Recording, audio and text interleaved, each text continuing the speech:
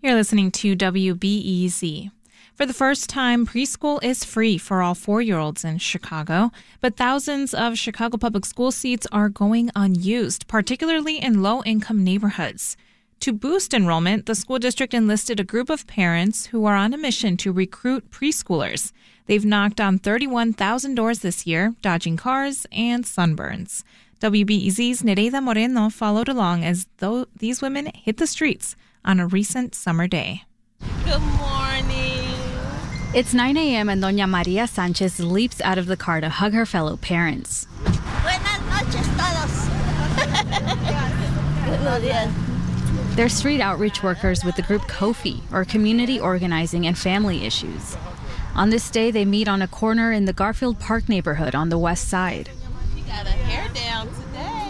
At 84, Doña Maria is a burst of energy. She wears a bucket hat and comfortable walking shoes, ready to go door knocking for hours. Nuestro equipo siempre nos hemos llevado muy bien. Nunca hemos peleado. She says it's easy to bond when you love what you do, and that's spreading the word about preschool. In 2018, Chicago began rolling out free pre-K for 4-year-olds. It's now available in nearly every neighborhood, and twice as many kids are enrolled than before. But school is back in session, and more than 3,000 seats remain unfilled, mostly in low-income areas.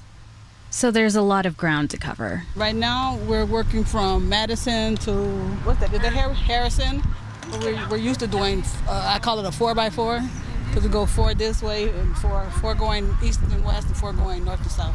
Parent ambassadors like Stacy Simons are trained to guide families through the enrollment process. They say it's important to meet parents where they are. We hit every house and find out whether there's kids in those houses or not, because we don't know.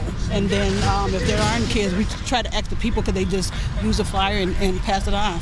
It can be dangerous work, from close encounters with guard dogs to witnessing an actual hostage situation. Do you ever get nervous knocking on doors? Yeah, because you don't know how people are going to take it. You know, some people, don't like it, and so it's kind of scary, like we don't want nobody to get hurt. That's why we try to have a team out here. There's safety in numbers. Stacy spots an elementary school and leads a small group inside. Talk to whoever's in charge of preschool or the principal and see how many spaces they have open for the preschool program. They meet an administrator at Erickson Elementary. Last year, it only filled half of its pre-K seats. It's one of 46 schools losing a pre-K classroom this fall because of low enrollment. So yes, please, send me some. I'm waiting. Thank you. Have a good day. You're welcome. Have a great day. Parents can enroll their kids online, but many have had trouble navigating the process. Others feel like their kids are too young, or they worry about their safety from violence and COVID-19. Some have questions like these. Are you sure I can send them before 5? Are the programs free? Do I have to be in this neighborhood? That's Sharita Moore, the newbie on the team. It's her first summer on the job. One day I was at home, and one of the young ladies came to my door, and she was like, hi. She was so energetic. I had no idea what she was talking about at first. Now, because of her energy, I signed up. Was like, yeah, I do it.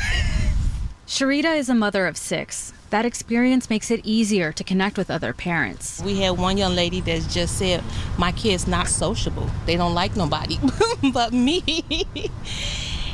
So we gave her a flyer anyway. We told her, the best way to get her sociable is to put her around other kids. At some point, you're going to have to let go. Sharita and the group take a break around noon to hydrate. It's 85 degrees outside, but the work must go on. So far this year, Kofi has talked to about 5,000 families. It'd be hot, but it'd be worth it. At the end of the day, you'd be tired, but it'd be worth it. We sign up so many kids. They know they can't convince everyone, but at least the families know their options and that someone took the time to knock on their door. Nereida Moreno, WBEZ News.